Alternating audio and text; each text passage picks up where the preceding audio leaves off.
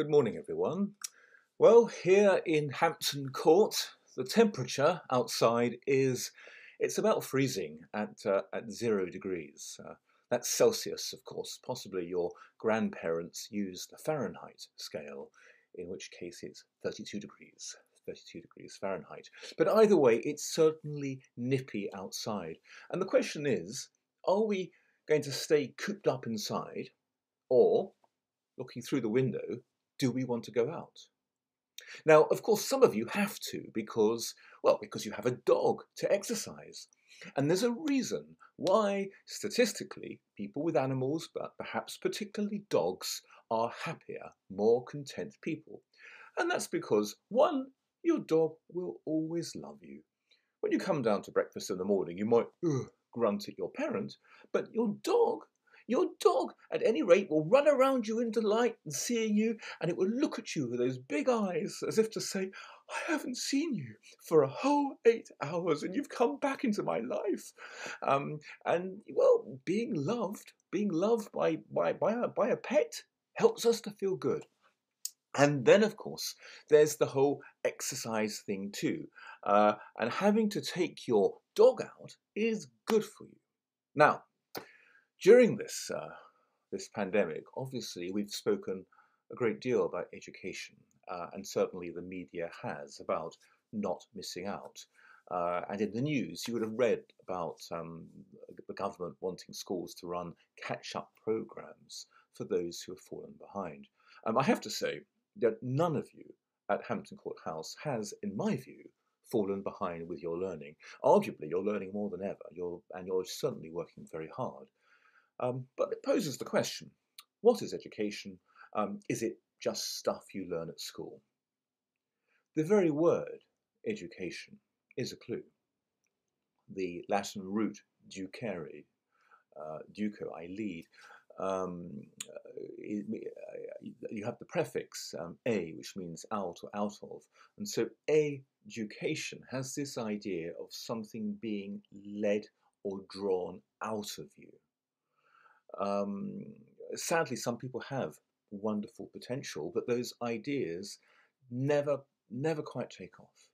And thus the person doesn't become the person that he or she is meant to be. And that is a failure of education, not the fact that you didn't get a grade 9 in your geography GCSE. And for the French people, and of course French is a Romance language, education, it's as much about how you hold yourself, how you interact with people, your manners, even how you hold your knife and fork, and of course how you care for and look after yourself. It's a much more sort of holistic concept, your education. And this brings me back to exercise. Quite simply, you do not have a good education, if you are not thinking how to look after yourself by eating sensibly and well, and if not all the time, at least more often than you're eating badly, and of course by moving, by exercising. And this is where I'm inspired by what so many of you are doing, by collectively making your way to Tokyo from Hampton Court House before the start of the Olympics later this year. And the Hampton Court House community, by using the Strava app, is registering how much we are walking, we are running, we are swimming and cycling. And all the kilometres are, of course, clocked up and recorded. And I think we have some 8,800 kilometres still to go, but we're on the way. And here I have to make a confession. It's no good my sitting here as head of the community and talking to you and talking about how wonderful exercise is if I don't lead by example. And hands up, I feel great shame. And I have to say, I can see it actually right now. I mean, I have this fancy exercise bike, and my wife uses it almost every day. Do you know how often I've been on my exercise bike? Not once. I mean, not one time. But today, that will change. I'm going to exercise, and I'm going to add a few kilometres to the Hampton Court House Strava group. And can I please urge you all, children, teenagers, teachers, parents, to get involved. The Strava link is being sent out with this assembly, so you can all just log on and get going. And indeed, starting this weekend or today, and certainly continuing through the half term, let's do the very best thing we can all do for our mental and emotional health, and that's to up our game ever so slightly by being more active. It doesn't mean getting out and running 15 kilometers. You can go out for a walk, 20-minute walk, half an hour walk, with or without the dog. That's absolutely fine, but the distance you walk will be added to the total. A big thank you to all of you who are already involved. And so many of you students are doing fantastic things.